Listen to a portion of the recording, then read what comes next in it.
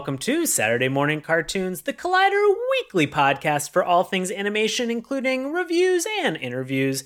Crash landing on Earth from the planet Galiluna. I'll be your host, Sean Paul Ellis, and joining me, he is the heart, body, and mind of this show, my co-host, Dave Trombor. David, how you doing, buddy? Doing good, bud. Heart, body, and mind over here. What part are you playing again?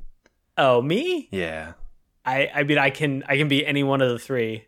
So we're just gonna swap out, I guess. I mean, I guess, is there just like a third one that we have that we're just like, it's just sort of a vacant position that we put maybe like a job listing up for and have somebody submit? Like the bulletin board kind of thing? Do you want to be a soul? Yeah, sure. Done. Sean's a soul. Oh, perfect. Well, I was going to say, this week is a little bit interesting because there's the two of us, but we also have a very special recommendation this week. We do. And that could be heart, body, and mind right there. I like it. Okay, that's better. What's Bobby, though? Can Bobby be the soul? Yeah, Bobby's the soul. Okay, Bobby's perfect. The soul. We figured it out eventually. Yeah, we got there. And now we can combine to form the most powerful podcast. Hopefully, everybody clearly understands what we were able to articulate as the cartoon that we're watching for the show. Definitely not. Clearly, we've gotten there so far. We are actually going to be talking about Symbionic Titan. Yeah. And this show is very fun because guess what? Dave. Yeah? It's a recommendation. Oh, okay. I thought you just meant like in general it was fun. Yeah. But this episode of the podcast is fun because it's a listener recommendation. Exactly. So we have a listener recommendation. This one here today, Symbionic Titan, this is a recommendation from listener Jesse. Jesse called in, left us a message. So thank you, Jesse. Let's hear from Jesse. Jesse, take it away. Hi, guys. Big fan. My name's Jesse. I have a suggestion, but I think you guys should review Symbionic Titan. It was a show by Genndy Tartakovsky before the Samurai Jack reboot, before Primal, after Clone Wars. I feel like it's his least known show, but it's totally my favorite. It's kind of like Voltron inspired, teens with a giant robot, but it's really cool. Graphics action is awesome, obviously. So I think you guys will enjoy it. Thanks. Bye. Awesome. Thank you so much, Jesse. We always appreciate this. Just to hear you say action in this is awesome. True statement. That's pretty factual. I will say, too, this is going to be a double recommendation, even though the second one is more unofficial. Former guest on the show and regular contributor over to Collider.com, and just pal of both of us, Rafael Motomayor. Oh, yeah. Yeah, he told me to watch Symbionic Titan a long time ago, and we'll talk about why, because it is a Genndy Tartakovsky joint. So if you want to complete your Tartakovsky collection, you need to add Symbionic Titan to that. It may have slipped through the cracks. You may have missed this one, but it's definitely one that's worth watching. Add to your collection. A lot of you have made recommendations for cartoons that we should watch over social media or in the comments on YouTube. Guess what? We read them, but being able to record them, you don't get the proper shout out that we should give to you. Right. So if you want to recommend a cartoon to us, go to the bio of any of our social media accounts, click on our link tree. There's a button there that says you can suggest a cartoon. On that form, if you want to go one step further, you can give us a call, 202-681-4406. This ensures that you get the proper shout out as Jesse did by calling that number. And if you call, we will 100% review your cartoon. Why? We have cartoon lawyers breathing down our necks right now. We have to review these shows that you call in and tell us. They are now taking precedent. I think we have like a handful of them that are queued up right now, ready to go. So if you have called in recently and left a message, get ready. They are up and coming. Why do we do this, Dave? We love to hear what we missed. This is episode 276? That's right. We could probably go another 276 and still probably miss a cartoon that you listening right now, love. We want to get to that. We want to know why it was important, why you enjoyed it. And like I said, cartoon lawyers are making us do this, whether we want to or not. So And we do. And we do. Legally. According to cartoon law, that's how this is going to function. That's right. Ever since I introduced this concept, I've been kicking myself about it the entire time. It started as like a cartoon lawyer, and now that we've got like a fleet of them, they're like Cartoon Law and Associates. There's a lot of them a whole out there. law firm. It's crazy. HBO Max is actually greenlighting an origin story for the cartoon lawyers. Nobody asked for it, but you're gonna get it anyway. Yeah, and it's gonna be 4 hours long, directed by Zack Snyder. Yep. Stay tuned. Nobody cares. Yay! So, what is Symbionic Titan That's about? Great question. Yeah, great question. Very great question. I'm still trying to figure it out, honestly, but yeah, there's a bunch of stuff, and I can't wait to kind of get in and talk a little bit about this in order to kind of get a synopsis of what we're going to be talking about tonight. We're going to kick this over to a longtime friend and listener of the show, Bobby Anthem, for this week's synopsis. So, Bobby, take it away. Symbionic Titan is an American animated action science fiction television series created by Genndy Tartakovsky, Brian Andrews, and Paul Rudish for Cartoon Network. Symbionic Titan features the adventures of 3 beings from the planet Galaluna who crash land on Earth while attempting to escape their war-torn world. The series follows the lives of Lance, Alana, and Octus, 2 alien teens and a robot in the form of humanoids who arrive on Earth, an identical planet to Galaluna, while fleeing an evil general who has taken over their home planet with the help of monstrous creatures called Matrati. When called into battle, the Galalunans are outfitted with armor that provides more than ample protection. It is when the gravest of danger appears that Octus activates the Symbionic Defense Program, and he, Alana, and Lance unite heart, body, and mind, and come together to form the spectacular cyber giant Symbionic Titan. Awesome. I think we've actually already made a decision about what Bobby is going to be in this show. He's the soul. Show. Yeah. He's the soul of the show. It doesn't work without him. Like, without him, we're basically just a couple of idiots just fumbling around out here as best we can, and it's not quite as good as it could be without him, so. 6 years, hundreds of thousands of downloads, and it was just 2 stupid dum-dums flailing around, and then Bobby's like, don't worry, I got you guys on this one. Let me just put this together into something half-functional. So I appreciate that. Yeah, we appreciate it, Bobby. Thank you, as always. For Symbionic Titan, we're going to get into the good, the bad, and the LOL. Is that a spaghetti western? Sure. It could be. And I would actually love to see a Clint Eastwood version of the good, the bad, and the LOL. Release the Clint Eastwood cut. That'd be super fun. For the good, we're going to talk about what worked for this show. The bad, we're going to talk about things that were maybe a little bit of a miss for us. For the LOL, we're going to talk about stuff that made us laugh, whether it was intentional or unintentional for the show. All of this is under the warm gravity blanket of understanding that a lot of time, energy, and especially money goes into creating all of these passion projects and things that we talk about for these cartoons. So let's get into it. Which ones, what did we watch? Because we have 20 episodes in the first and only season of this series. So how did we narrow that down? Oh, so we actually went on IMDb and we checked it out, and it turns out that their top rated episode was episode 18 of Family Crisis. I think that was actually tied with 19 following that, The Steel Foe. I think they had the same score. So because of that, we couldn't really decide. And then we were like, well, there's only 1 episode left in the season, so you might as well watch that too. And then Sean went a step further and was like, well, what did you end up watching in addition?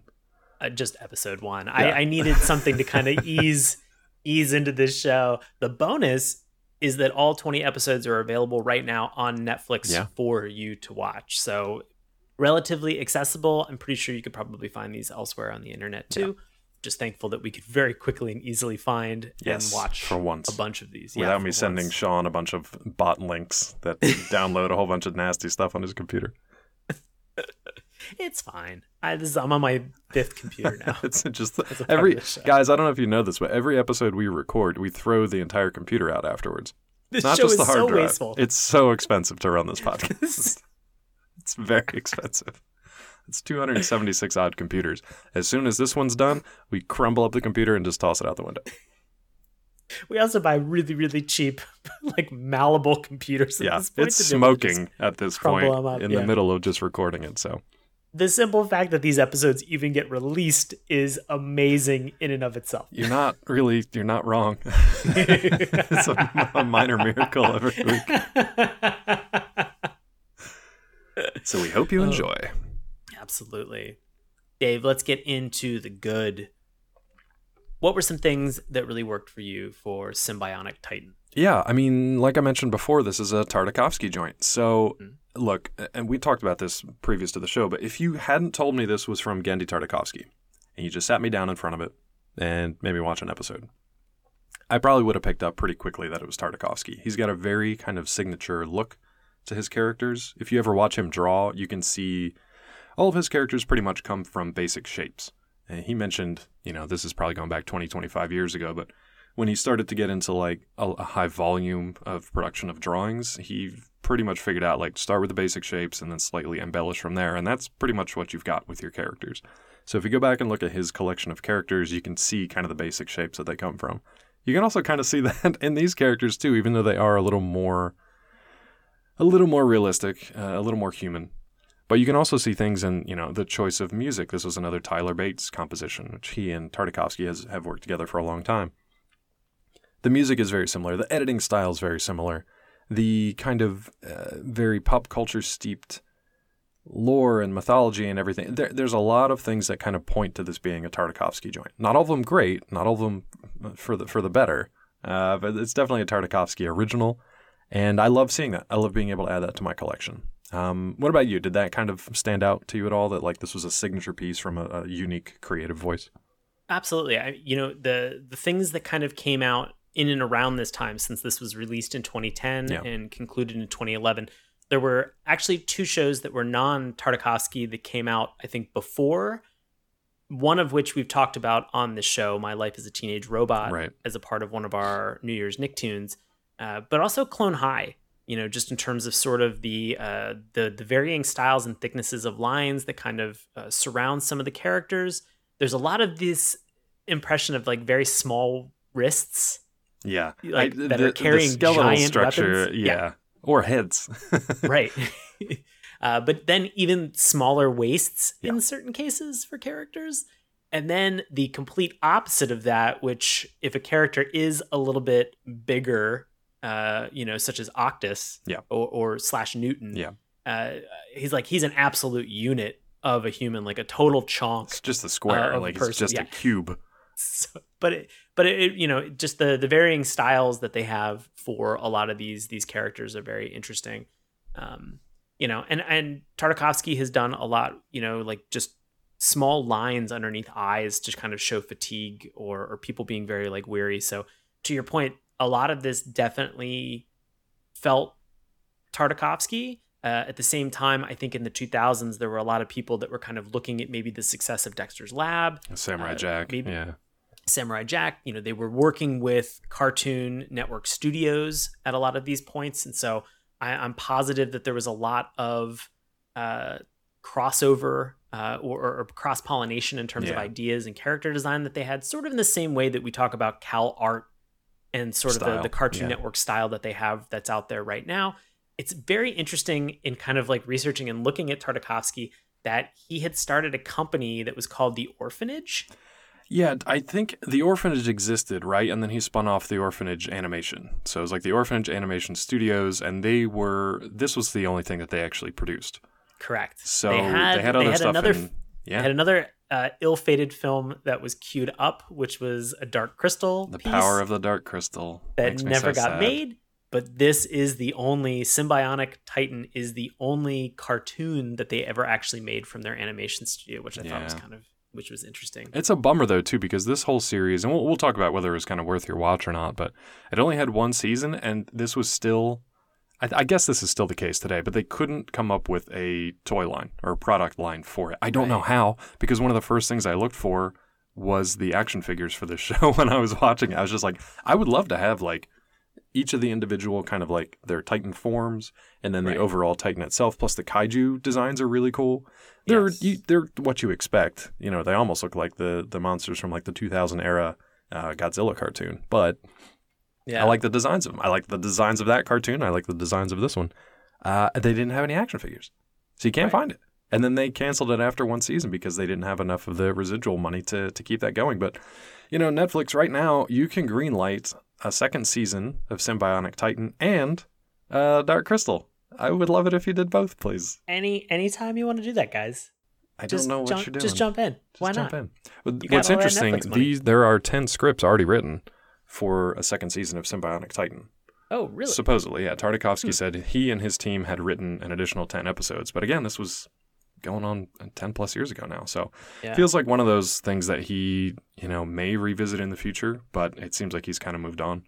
Right. So that means if you have Netflix and you go and you stream this in mass, maybe suddenly somebody will reach out to Tartakovsky and say, hey, suddenly Symbionic Titan is doing really, really well on a streaming channel. Maybe get that green light. Look, guys, I check the top 10 TV every day because I have to for the job. I've yet to see Symbionic Titan on there, but Avatar's been hanging on for a few weeks in the mid-range between 3 and 6 spots. Kipo is not on there. I was actually really disappointed in that. She-Ra was on there when the finale was running, and Avatar is on there now that they actually have the seasons up and running. But I'd love for an animation push, just like take over all of it. To be fair, right now, F is for Family and Pokemon Journeys are both on the top 10, so I guess that's a good thing too. But this is it'll change in the next week, I'm sure. We just want to keep Bill Burr in that top 10, whatever we need to do in order to maintain top 10 for Bill Burr. And Pikachu. Yeah. What are we talking about today? I was going to say, you mentioned a little bit about design, Dave. Yeah. And did you have any thoughts? Because there was a lot about this cartoon that felt very accessible to me because of references to other things. But I wanted to get your impression. Yeah, 100%. I mean, the fact that you have your two main characters are kind of they're aliens. Well, three main characters, I guess. They're all aliens / robots. So Ilana is a princess. Lance is kind of a rough and tumble fighter. And then you've got Octus / Newton, who is essentially a robot, but then has a bunch of different kind of appearances that he can take on. Right. So the idea is that you form all three of these together into the Symbionic Titan, which is the giant fighting robot that you come to know and love. But, when I say Lance, what's the first thing that comes to mind? Oh, Lance, he looks like Keith from Voltron. He's 100, and even not just look like, but like his attitude. He's got the attitude of Keith from even the new Voltron. Right. But yeah, it's that old kind of tropey hero with like the long black hair and the bad attitude, and he's got a heart of gold. So moody. He's so moody. I love it.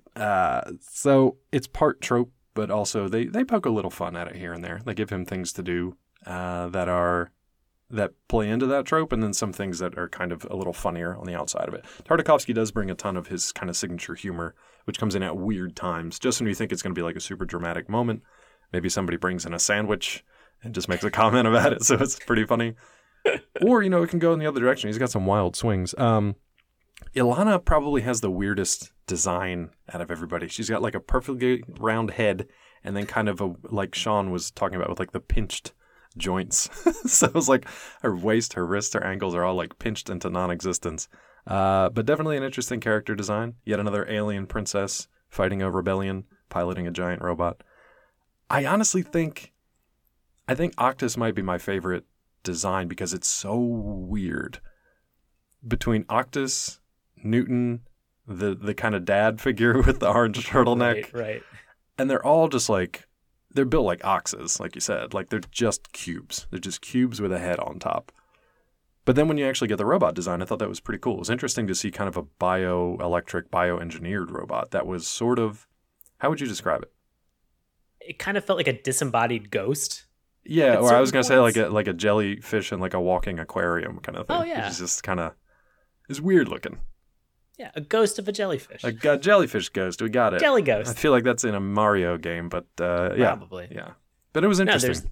Yeah, I felt like Octus was one of the more really original characters that was in this show, and each persona that he projects was also very, very fun.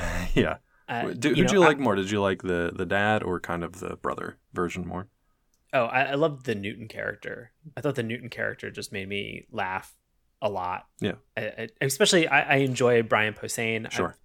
been a fan of Brian Posehn's comedy for a long time. When you and I were actually living in Pittsburgh, I went to go see Comedians of Comedy tour with Patton Oswalt, Brian Posehn, Maria Bamford. So, and I've read some of Brian's comics that he's put out there. So to be able to kind of see him in this, perfect casting on their part, perfect delivery in terms of how Brian Posehn sounds and what he's able to do. We'll talk about that. Awesome. Yeah. It was Actually, great. do you want to talk about that since you're talking about kind of the voice acting and how they match the characters, or do you want to wait? Well, sure. I also wanted to say just about sort of the accessibility. You mentioned Ilana. She really looks like Ashi. At least the haircut is identical to what was in Samurai Jack. Yeah, and even the proportions and design are kind of the same. And that's what I said. Like, you can look at that character and you can spot the like 2 or 3 shapes that build that character out. And it's just like a circle and then like kind of a drawn out, like maybe a teardrop or a diamond kind of shape. And that's about it. We have a character named Solomon who is a part of this group called the Galactic Guardian Group, which I keep wanting to say Guardians of the Galaxy Group. Just call it G3 because that's what they call it in the show. I know, but I also kind of want to call it G2, the Gatorade product they have. Or you can call it sponsored by Gatorade. Yeah, my brain has pivoted multiple times off of just the G3 name. So Solomon is in charge of this group called G3. Yeah. And he 100% is Alucard in design from the Hellsing anime. So if you're familiar with Hellsing, welcome. Alucard is in this, just not a vampire. Not a vampire. As far as we know. He could be. As far as we know. Who Could knows? be. Second season probably opens that up. It's so weird because sometimes you see him and he's got, the kind of beady-eyed glasses with the red lenses and he's pretty intense. Otherwise, he's like dressed all in black. But then there's like one moment in one of the later episodes where they have some random like shirtless scenes of the dudes in this series, and they're just like jacked. They're just like super ripped, and I'm just like, you don't look like that when you have like your uniform and stuff on. Now all of a sudden you're like 3 times as big and like super ripped. But they actually made Solomon look like he's looking pretty good there in the end, and then he puts all his gear back on. So it's just kind of like, what is this show? And I'll talk about that more. I don't know if it's going to be in my bad or my LOLs, but there's some ratings. Sexy aspect. There's some ratings pushing stuff in this show too, especially because it aired on Cartoon Network like 2010, 2011. So we'll talk about that. Right. So to go with this, we have Ilana. She is Tara Strong. Yep. Tara Strong has been in hundreds of things. Everything. Harley Quinn, Bubbles in Powerpuff Girls. Yep. Long time, voice actress. She's done so many things that are in Cartoon Network that have kind of probably defined a majority of our childhood. Oh, She's sure. fantastic. Yeah. I think she does a great job of kind of distinguishing and breaking this character out beyond just what we classically know her as for some of these characters from our childhood. So interesting to see and great to see something that is not familiar from Tara Strong. Yeah, so that was fun. We have Kevin Toms, who is the voice of Lance. And he's kind of a newcomer relative to everybody else in the show. Exactly. So I thought that he did a great job with sort of some of the moodiness that's in here as well. And we'll talk about this because I think the voice acting is great. I have some notes about the voice directing that we could talk about a little bit later on. But we have General Julius Steele is John DiMaggio. He's so good at it's this so one. good. I love so this good. role for him. And he loves the role for himself, you can tell. I loved every minute of having General Steele. If there was a General Steele spinoff, I would watch that. Absolutely. And like, I would kickstart and fundraise it. And this is what I think of when I think of John DiMaggio. Like, he's got some range. He can play quite a few different types of characters. But when I think of a John DiMaggio voice, like, this is the character I want him playing. This, the Scotsman from Samurai Jack, like, those are the guys I want him playing. You know what I mean? Right. Let me ask you a quick question. Did you have any color theory? You beat me to it. Okay, cool. Yep. The interesting thing that we've talked about regarding color theory is that for a lot of times you will have enemies in shows be kind of like a purple or a blue color, like a darker blue color. So looking at that Roy G. Biv spectrum, it'll be sort of on the right-hand side in the Biv section. The old Biv section. Old Biv. So looking at sort of some of those colors that you have on that side, classically you will have good guys that sit in the Roy and the G, and then the Biv is the bad guys. That's been standard color theory for a lot of cartoons. This one's a little bit more interesting because for Lance in his robot armor that we'll talk about a little bit later, because it did make me laugh. It really looks like the Dwarven armor from Skyrim. Yep.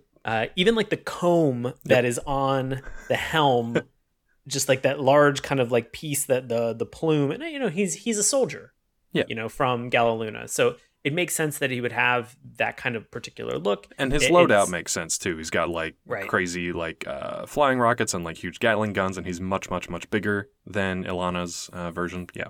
So he's got all these things that are kind of included as a part of this robot that he can turn into, but it is purple. Yeah. It is a purple robot. Mm-hmm. And then the things that make it even a little bit more interesting is that when they combine all three of them together to create Titan, there's still a little bit of a purple tint that is in there. Yeah. But because of the ghost jellyfish and the gold, yeah, the Ilana's goldenrod gold. From Ilana. She's full on gold, and she's more slight, and she's speedy, and she's got kind of like a shield that she uses very often. But yeah, she has an interesting color. I like that contrast between them, though, the gold and the purple together as a team. Yeah.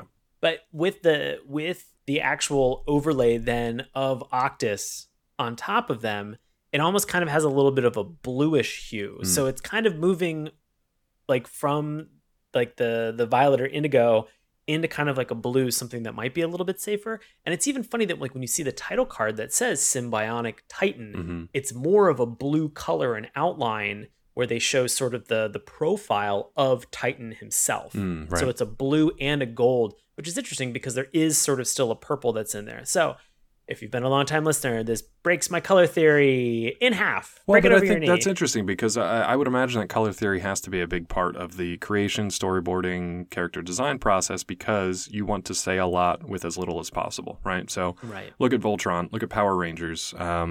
You've got those distinct colors of each of those individual robots. You match the pilots to them. That makes it very easy for kids to just be like, oh, I like, you know, the black Power Ranger and the black, what was it, oh my God, I just blanked on what the actual Mastodon. You know, like those two things are the same color, so I like them together or whatever. The same goes for Voltron until they start to mix it up later on and confuse kids everywhere. Yeah. But it's hard because whenever they do the bib section for people that they consider to be an enemy, they will typically do that in terms of like skin tone. And that's the thing. Look at Voltron. Yeah. All the, you know, Zarkon and his ilk are all very purple skinned. Purple skin. And then we talked about it, a couple of weeks ago? I forget what was it? Oh, Ulysses 31. Ulysses 31. Ulysses. Had Purple Dude, who's just like purple robed, mad scientist magician guy, who was just like, the moment you see him, you're just like, you're that's evil. Yeah, exactly. You're a new character. So and you're in purple. I did like that they changed this up a lot, and especially even like G3. G3 is an organization that's kind of extra military. They act outside of normal military as kind of an anti-alien protection force, and most of their color scheme is black and red. So it's very severe, very kind of strict. Did you say impressive? Oh, I said it's impressive and aggressive. No, it's aggressive. It's aggressive and it's impressive. very violent. It's very violent looking. There's a clash there, but it also looks cool. And by the end of this first season, I guess, everybody works together.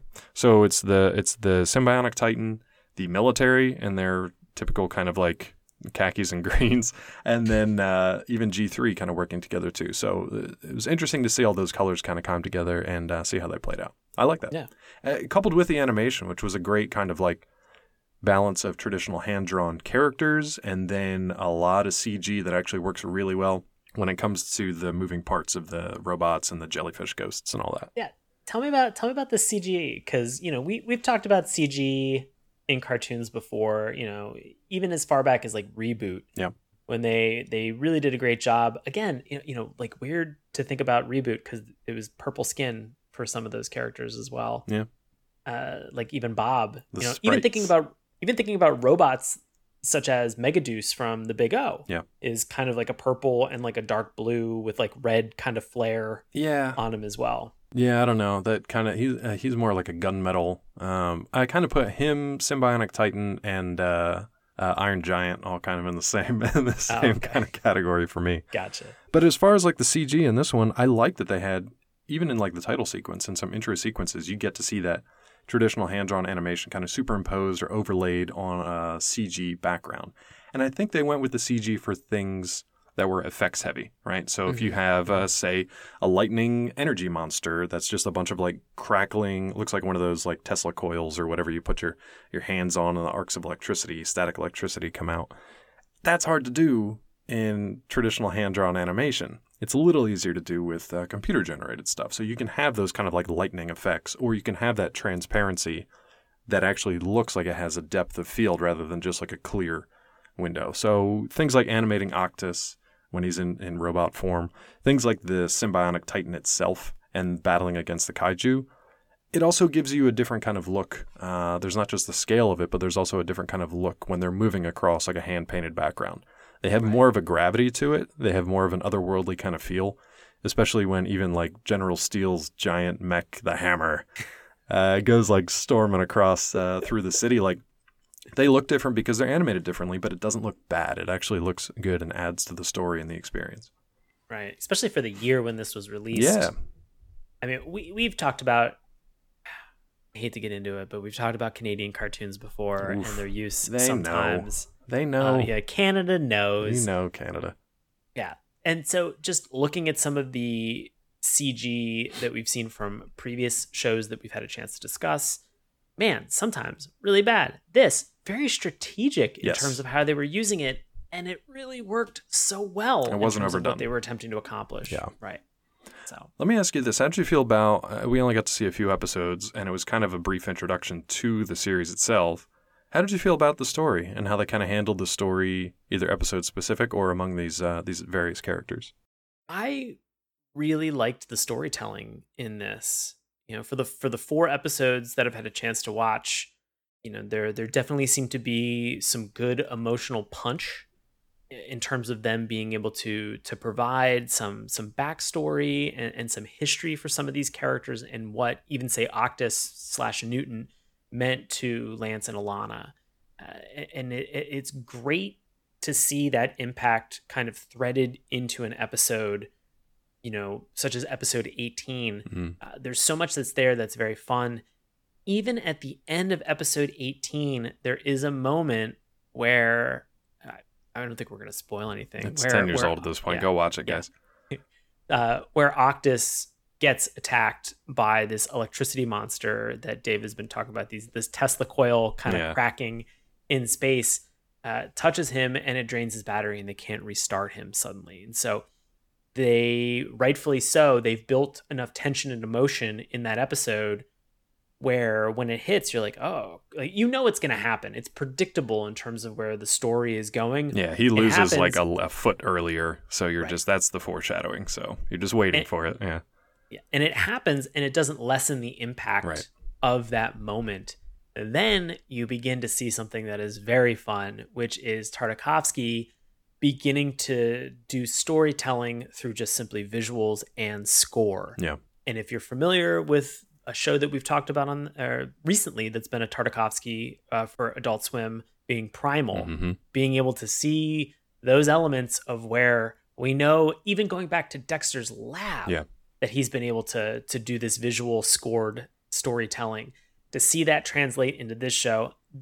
Again, it resonates with what you said earlier, Dave. There are moments when you're watching things where you have to just say, that is distinctly Tartakovsky. And I love it. I love watching it. So to see it suddenly transition from voice acting and everything that's in there to just being able to tell the emotional gravity of a story, and suddenly Lance dealing with what's taking place, it's brutal. Like it's very cool to watch. And that's where you can tell Tartakovsky really shines. He's gotten better over the years as far as the writing goes, but he really shined as a visual storyteller first, which is why most of his productions, if he was in charge of them, they didn't really script anything. They kind of storyboarded it out first and then hit the emotional beats, the timing, got all that down. And then they kind of just folded in the dialogue after the fact. So in other words, it wasn't the dialogue, the narrative that was telling the story. It was the visuals, which is very clear here. Yeah. Yeah. Anything else for you, Dave, just in terms of good points? I will say, and I know this is a point of contention with you, but I actually didn't love the theme song. I couldn't repeat it to you right now. I just like that it was short and sweet. It moved kind of into that era of it, like Adventure Time, where... What? I'm not comparing it as far as quality. you're out of your mind. I'm simply saying we moved into the era where it's like a 10 or 15 second theme blip, and that's all you get. So it's no longer like an actual theme song. It's just kind of like a fanfare. Dave, Adventure Time has a ukulele intro theme song that goes on for like more than like a flash in the pan. This theme song, if we're gonna transition, I want to get into this. There was no theme song in this. It's not. This was an afterthought.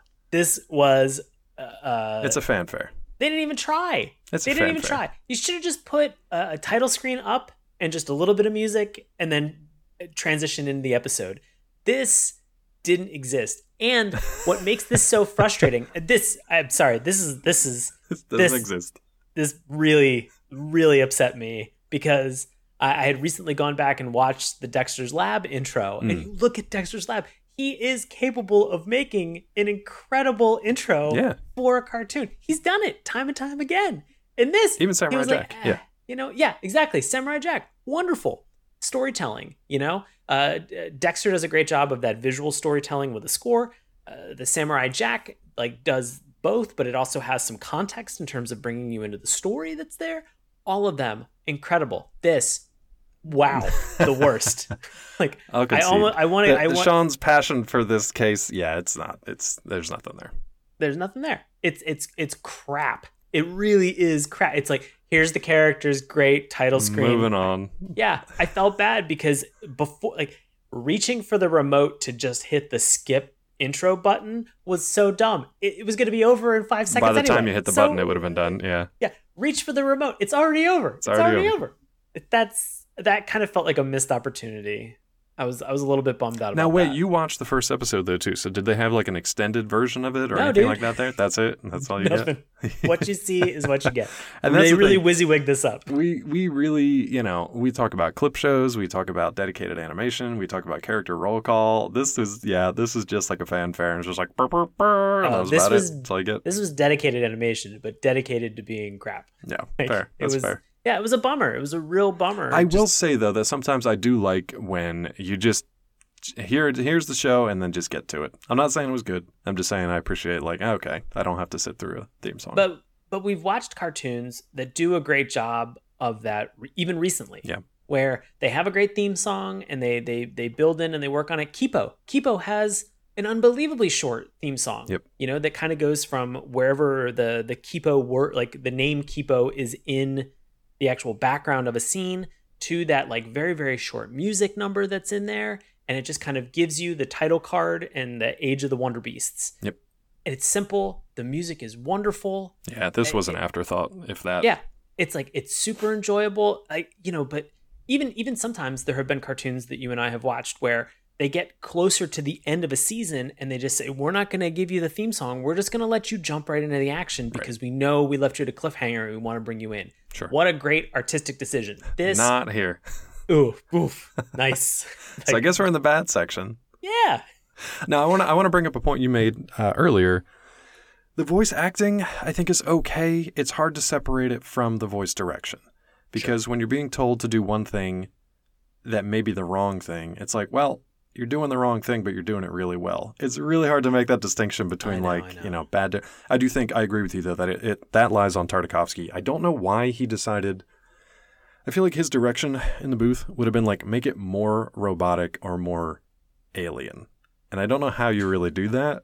Robotic, fine, but that's never not a criticism from people. Their voice sounds too robotic. That's not a good thing. And in just these few episodes, that it really bothered me how kind of stilted a lot of this stuff was. It wasn't very natural. It wasn't conversational.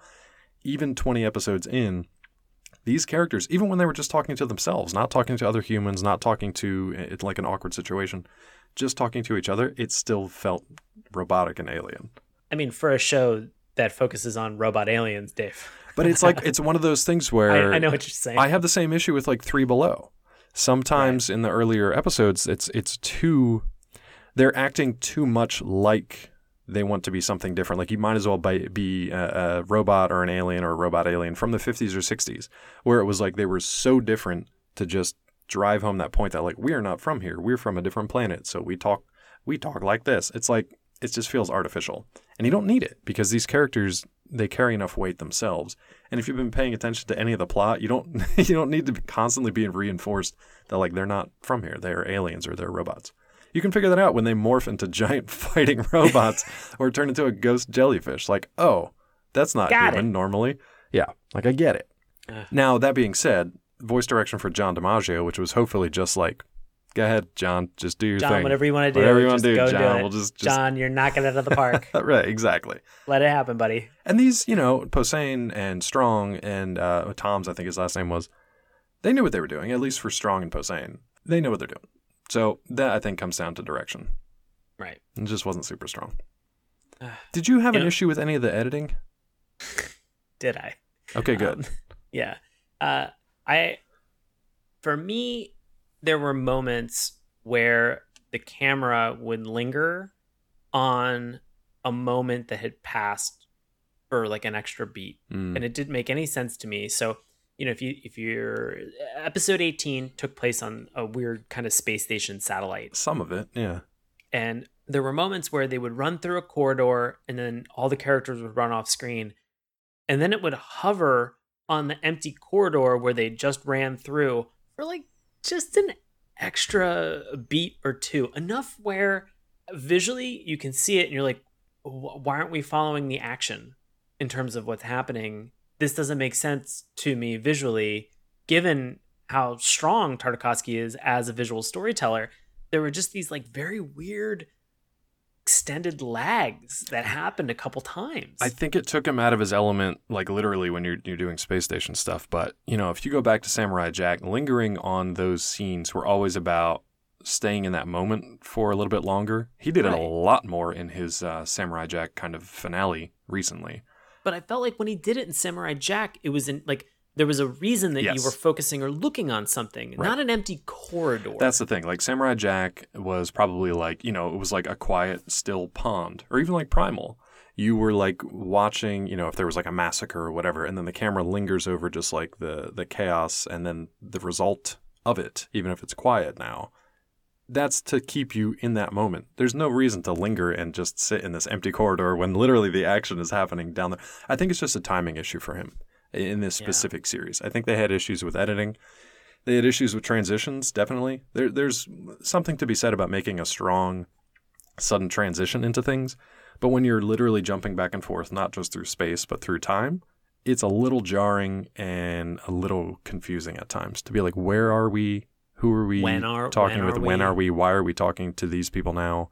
Why are you showing me a scene where you were sick out of context like 3 years ago or whatever? Like, I get that he was trying to build up kind of a memory bank for these characters and have a peek into their pasts and their relationships together, especially knowing now, like foreshadowing that there was a loss that was coming. So we're hemming around a little bit, but Lance and Alana, you see some memory flashbacks with them spending time with Newton. Even if they're just like very basic interactions, a conversation in a hallway, it was something I'll talk about in an LOL. Just to remind you that they have like this emotional history so that when Newton is lost, presumably killed, it hits a little harder. It was kind of really just shoehorned in there in a way I didn't think it was great. Speaking of Newton and Octus, any thoughts or comments that you have in the bad section about this, Dave? Did you watch the sexy Kimmy scene? Yeah. It was something else. I mean, out of context, it's like, what is this? Even in context, it's not much better. I don't know that I've ever seen... What? Are these supposed to be high school kids? Yes. It felt like a scene pulled out of like a slasher movie where like the kids go to the cabin and they all pair off. And the one sexy girl tries to like, flirt with and like, rile up the nerdy guy or whatever. That's exactly what this was. Now, I like get them all horned up. All horned up. I like Newton's delivery in this because he just was just like, just deadpan. But it was really weird to see them animate this like teenage high school cheerleader sexy girl doing like, this was during like the twerking age, I guess. Because she definitely twerks. She somehow does like a stripper routine on a lamp. There are a lot of weird stuff. Now, granted, Sean and I went out of our comfort zone to watch this because it wasn't in any of the episodes we're talking about. But literally, if you look up Symbionic Titan and the characters, especially Newton or Octus, you'll come across this. because it was such one of the weirdest moments that everybody wanted to talk about for whatever reason. So it's very curious. Awkward. Even in the first episode, whenever they crash land, they get confronted by Solomon and the army, like almost immediately. They manage to escape, and in the escape, like the quick aftermath is Newton saying, "I've enrolled everybody in school. We're going to be hiding out in a high school." And then on the high school campus, he's explaining like who the jocks are, who the nerds are. And then he very clearly delineates and says, these are the cheerleaders. They are easily the most powerful group that is here, and kind of moves in that direction. And you're just like, huh, that's weird. I wonder if that's going to come. Oh, it's coming back. And then we even see in the finale, which I still don't understand, spoiler alert, Octus/Newton comes back in ways that I still don't really understand how that happened. No, nobody really does. Nobody does. That's the cliffhanger. Yeah. But continue. But it's like Newton supposedly contacts Kimmy, who's been waiting for him. So there's some kind of future for these two, though I don't really know how it's going to work out when she finds out more. Stay tuned. Stay tuned. 10 years later. Yeah. That actually was something for me that was a little bit of that aired on the kind of the side of the bad. There is a mysterious character who shows up at the end in episode 20. And it's kind of curious because he's noted as being the G3 superior, right? Who kind of even gives Solomon, like, you think Solomon's at the top of the food chain. No, there's this G3 superior this character, trench coat wearing dude. Yeah, you really don't. You never see a face. You see hands typing on keyboards, and you see him bringing up, like, you see, presumably it's a he, bringing up sort of some of the memories that they have from Octus to be able to show some of these, like, these horned up memories. We've clearly gotten After Dark. And so, and that was, to our credit, that was where the first memory of Kimmy doing her twerking pole dancing pops up. Right. It was when he's being like rebooted and like, I remember that. It's like, I bet you do, bud. Hard to forget that. So there's a lot of stuff that goes there. We would not have gotten enough information watching these 3 episodes and the extra one that I watched. We would not have gotten enough to kind of understand who this character potentially would have been. But there evidently is some fan theory around this, Dave. You want to know a little fan theory? I would love to hear fan theory. Okay, so the G3 Superior is a character that is called Edward. Okay. And he is from Galaluna, and he is Lance's dad. Okay, sure. Yeah. And the whole thought or the idea is that in the first episode, the way that the kaiju get to Earth is through this technology called a rift gate. Sounds familiar. Right. Very familiar. Again, I really think Guillermo del Toro just like snatched up this cartoon and turned this into a movie. I want to talk about that before we move on to the LOLs. Yeah. Tell me more about Edward.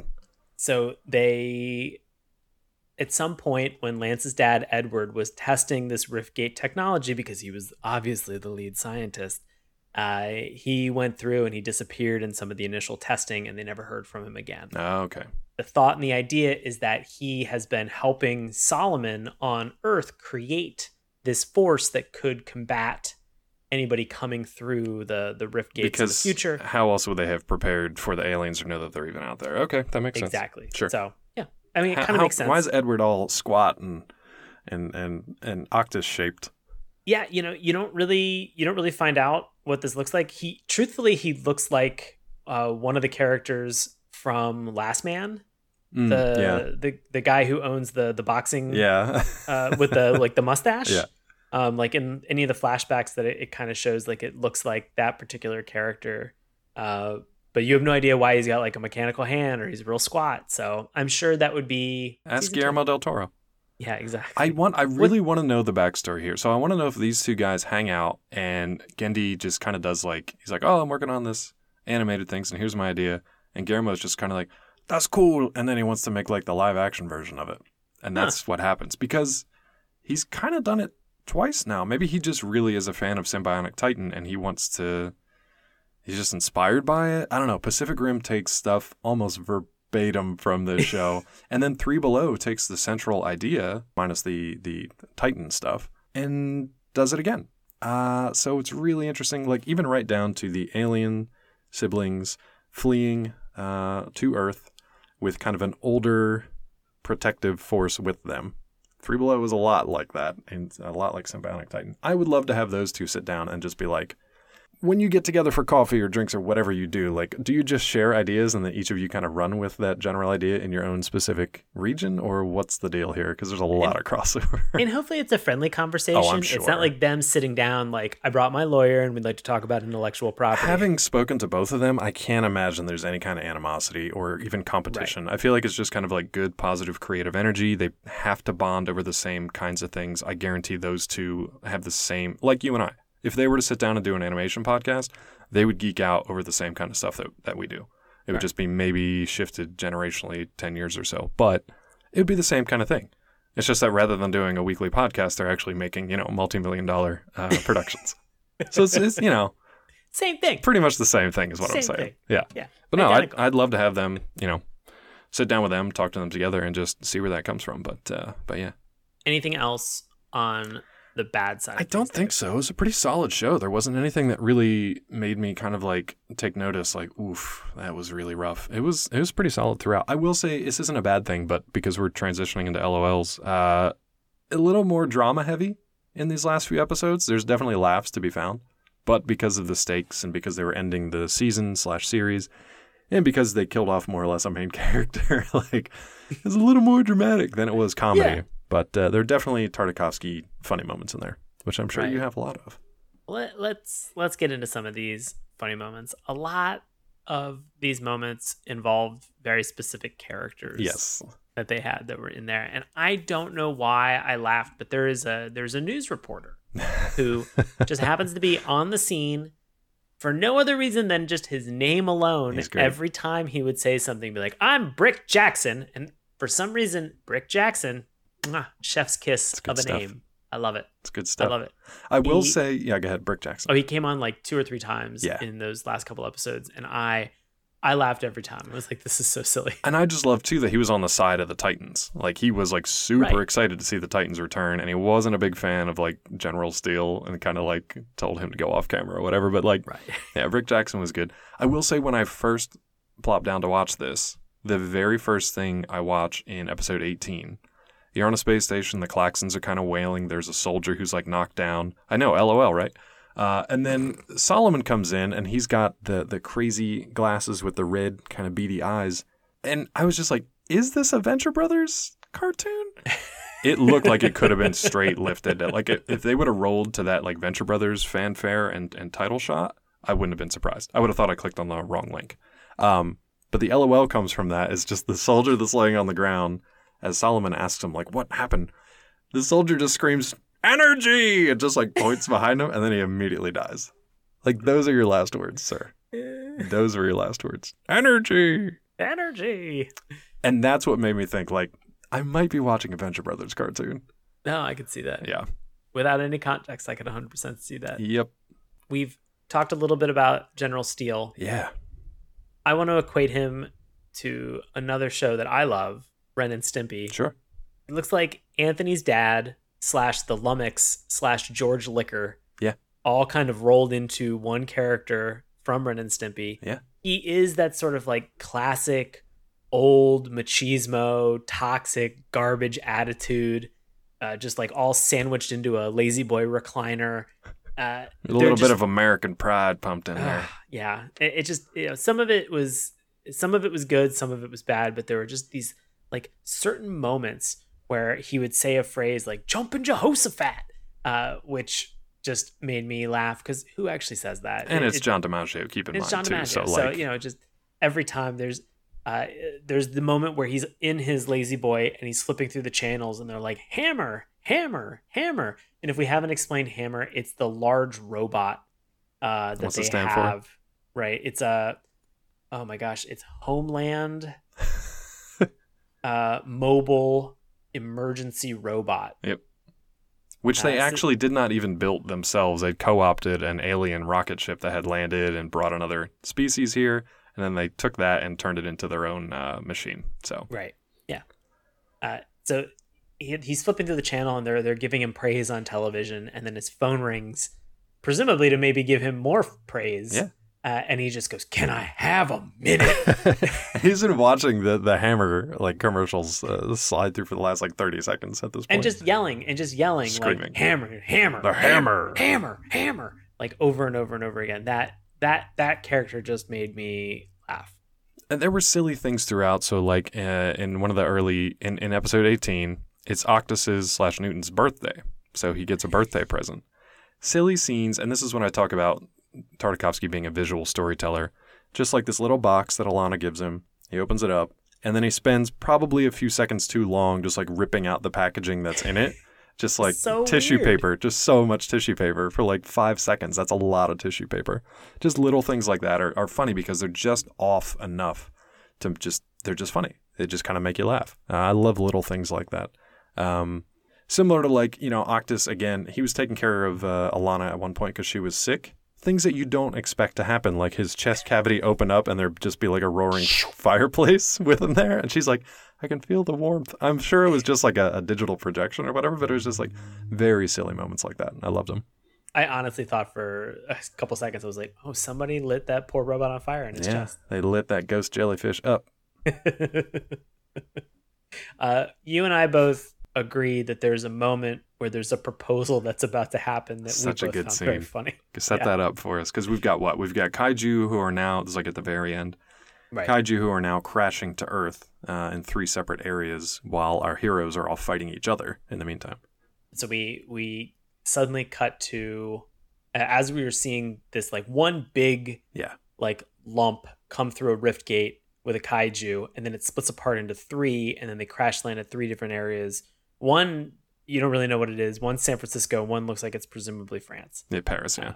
Paris. And so the one in Paris, you see a guy on what looks like an Eiffel Tower, and he's sweating. Oh, he's nervous. He's sweating. He's with a lovely lady. Yeah. He begins to reach in and get down on a knee and open up the engagement ring box, and then suddenly that comment just whoosh, it seems I thought it was going to kill him. I was concerned it was going to smash right into him. Yeah, I was that's rough because they decimate almost everything. All San Francisco gets destroyed, Guillermo del Toro. Right. So yeah, and so they just have this comet with this kaiju come down and smash, and it frightens the poor woman, who just screams out "No!" in response to the kaiju comet, right. Not to the guy with the ring. Bad case of timing. Yeah, but it's a very fun visual gag to see him kind of close up the ring box. And he's just oh. It's so funny because she obviously is paying attention to the impending doom and disaster, and he's hyper focused on her response to this. So then just the fact that he doesn't even clock that this kaiju just roared by them, and he's just oh. It was sad and hilarious at the same time. Little touches like that in the middle of this climactic, series-ending, dramatic story are just absolutely hysterical. And it's something that Tartakovsky and his team do really well. I will say, too, you were talking about General Steel earlier and the giant hammer robot.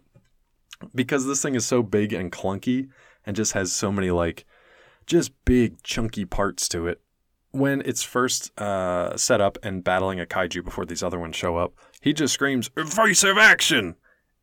And it doesn't move. It just sits there. And then you see on its left side, a half dozen just huge rockets fire and just slowly slide it to the side. So it can dodge an incoming attack or whatever. I love it's so that chunky. Strafe was its power. Was its secret energy. And you just had to dodge burn to the side. 100 million gallons of fuel just to slowly slide it to the side. And that's how it dodged.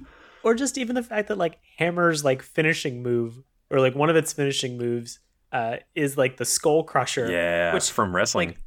Which must have been thousands of gallons of fuel to get it above the kaiju, and then just cut, extend a leg, cut the engine, and then just drop.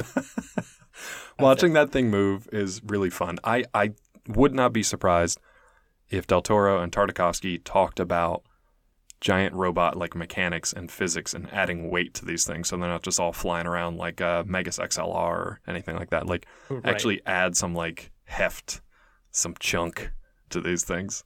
Oh, these things are fun. Heck of chonks, especially in terms Hammer. of what they look like. Yeah, like Titan when spoiler alert, Octus is finally able to rejoin the team and they can reform Titan. Watching that thing kind of like newly powered up and ripping through these kaiju, that was a lot of fun. That was one of the best sequences I think in the whole series. But yeah, it was good times. Anything else made you laugh? I'm at a weird age where watching all of this stuff with General Steel doing all these things, General Steel makes mention the fact that Hammer is American made thanks to taxpayer money. Yeah. And I'm at an age where suddenly he said that and I was like, how much money are we spending on this? That was a lot of waste. Oof. That was a lot, bud. I mean, that evasive action cost about $6 billion. I was like, yeah, exactly. I was like, R&D on a huge robot, destruction of all these cities. I mean, think about all the different agencies that are getting involved. This vote is crazy, local, gang. kids. Vote local. Yeah, vote local. Kids, I say, to the kids who can vote. Everybody. I will say, Lance, surprisingly, made me laugh more often than anybody else, just because of the situations that they put him in. So at one point, he's trying to reboot Octus, and he tries to plug into like the motel that they're staying in. He tries to plug into their electrical grid, and he ends up shorting out the entire like block or grid itself. That was kind of funny. He has another moment when he's in his robot form, and he's just like carving up all these military jets, just like flying around, just like slicing them in half. At one point, he kind of like lands on one, and then like gestures to the pilot like, "You should just hit the button, bud." Yeah, and the pilot just looks at him, gives him a thumbs up, and then just ejects so he doesn't get slaughtered. He's just like, "Thanks for the heads up, bud." Really cute moments like that. There's even in the first episode when they get to school, and there's always that awkward introduction in homeroom where the teacher says, "We have Lance. He's a new student. Lance, would you like to tell the class something about yourself?" Yeah. And just as like a moody teen emo kid, he sits there and just goes, "No." And every girl in the classroom suddenly like springs up and is like, it. "Oh, hey." Anything else from the LOL? I think that was pretty much it. Like I said, there's a few character moments here and there, but mostly they were more dramatic towards the end. So I would imagine there's a lot more funny stuff throughout the series itself, but hey, a good reason to go back and watch. What about you? Absolutely. No, I don't think there's any other LOLs. So let's get into our recommendations. Cool. As a recap, we can recommend a cartoon and we can say why we think it's a good use of your time. We can also, conversely, not recommend a cartoon and say exactly why we don't think it's worth your time and possibly make a recommendation on something else that would be better. If we don't recommend something, we can go one step further and we can give it the dip. Yes, the dip from Who Framed Roger Rabbit. It erases it from the annals of cartoon history. In the 276 episodes, I believe we've had 4 or 5 dips. Something like that, yeah. Yeah, ish. So a couple cartoons have actually been dipped. We can't talk about them anymore. You know why? Cartoon lawyers. And they don't exist. They don't exist. We've set up these rules, and now we are living by them. So for Jesse's recommendation of Symbionic Titan, Dave, how are you feeling? I'm feeling good. I mean, in few words, it's a Tartakovsky joint. It's aliens, it's robots, it's giant fighting robots. And it's a pretty solid character story at the same time. So it's a shame we didn't get to see more of this. But, like Sean mentioned, there are 20 episodes out there. They tell a really good story. They're available on Netflix now. So yeah, I'd say I recommend it. How about you? I'm in the same boat. Jesse, great recommendation. Good job, This bud. is a recommend for me as well. I really enjoyed this. It was very fun. There's a lot of things that felt very accessible, as I've mentioned. I hate to kind of go through a laundry list of things to reference, but There's a lot. there's a lot. Everything from Tartakovsky, everything from Guillermo del Toro. Yeah, right.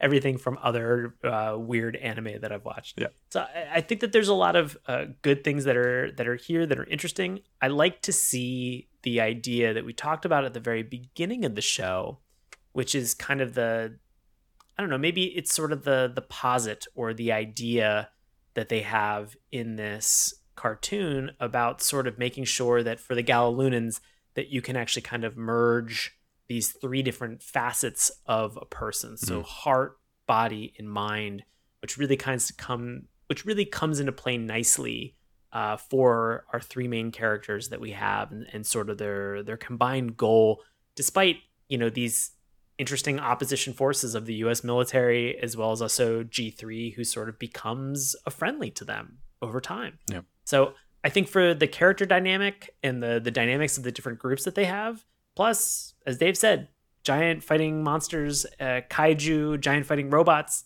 all of this was a lot of fun. All of these are available, all 20 episodes for season 1 on Netflix. I had a blast watching this. This might become my cartoon that I watch for like the next week or two while I'm having breakfast in the morning. So I had a great time with this. So thank you, Jesse. Really appreciated this. So great recommendation. That's it. We got all the way through it. We got all the way through. We did it. Symbionic Titan. We did it. Well, Jesse, thank you for your recommendation. Another thank you that we have to give out is somebody else that you heard on this show, our buddy Bobby Anthem. Yeah, the soul. Yep, you heard him on this episode. You can also hear him on his paranormal podcast, Inhuman Experience, with his co-host Bobby Blades. You can find them on Twitter at IEXP_podcast if you want to chat with them. And Bobby also has a solo show called In Search of My Lost Soul. It's in the same stream as Inhuman. So find Inhuman and listen to In Search of My Lost Soul. I think there's about 9 episodes that are out right now. It's fantastic. You can find Inhuman Experience anywhere that you listen to podcasts, Apple Podcasts, Stitcher, anywhere else. Check it out. Dave, what do you got going on, buddy? Same old stuff, bud. You can find me over at Collider.com covering games for the most part, and also a little bit of animation here and there. You can follow up with me on Twitter at DrClawMD. And if you're looking for that summer beach read while you're social distancing, check out The Science of Breaking Bad from MIT Press, available on Amazon. What's new with you, bud? Oh, man. I would typically say, as always, I do live improv comedy. But you don't. With a group that's called Knox. But that's when we're not in a pandemic. We actually are doing shows over the internet that stream on Facebook Live. So you can check them out. I think the next one that we have a couple that are coming up in July. You can find all the information about Knox through Washington Improv Theater. They are witdc.org to check out more information on them. As always, I'm on Instagram and Twitter at Sean Paul Ellis, as well as also we are wrapping up the second season of the improvised comedy podcast that I do, which is called The Bureau. You can check out The Bureau. It has notable guests from this show, such as Jamal Newman, as well as also Isabel Galbraith. You can find that anywhere that you listen to podcasts. Just search for The Bureau. We're at the FBI. We're in a break room, and we're doing a podcast. That's the conceit. You'll have fun. For this little show, Saturday morning cartoons. Want to support us? Oh my God, you're like the nicest human in the world. Thank you so much. Go over to our Patreon. Just go and search Saturday morning cartoons on Patreon. Just remember it's morning with a U. Everybody loves to remind us that it's probably the wrong spelling. It's not. Even both local and state governments. Yep. That's how that works. It's very weird. If you don't want to support us on Patreon, we totally get it. But you can also just simply tell a friend, because we don't understand how Apple iTunes and reviews. If you want to go on Apple iTunes and reviews, we'd super appreciate that. But also, we'd just appreciate if you tell a friend. Tell somebody that you think likes cartoons that would want to listen to this. Have them submit a recommendation for us to listen to. You can slide into our DMs on Twitter at MorningTunes. Just remember, it's morning with a U. Check us out on Instagram and Facebook, Saturday Morning Cartoons, and drop us an old-fashioned email, saturdaymorningcartoons@gmail.com. You can find everything that we've talked about in the link tree, which is in the bio for all of our social media sites. And as always, you can listen to us on YouTube, Apple Podcasts, Stitcher, iTunes, Google Play, Spotify, anywhere fine podcasts are sold. Thank you so much, Jesse, for submitting for this. We super appreciate it. We'll probably be back with another user recommendation because we know a lot of you have called in and left us messages. So some of them threatening. Yeah. So keep it up. Ease up, guys, or keep it up. Either one. Settle down, but also keep it up. Find that happy medium. Yeah. Wherever that is. That's what we're targeting here. Threaten us kindly. Show. Yeah. Yeah, right. Threaten us with love. That's it from us, and we'll talk to you soon. Bye. Bye. Hey, everybody. Thanks a lot for listening to Saturday Morning Cartoons. Now, if you'll excuse me, I have to transform and roll out.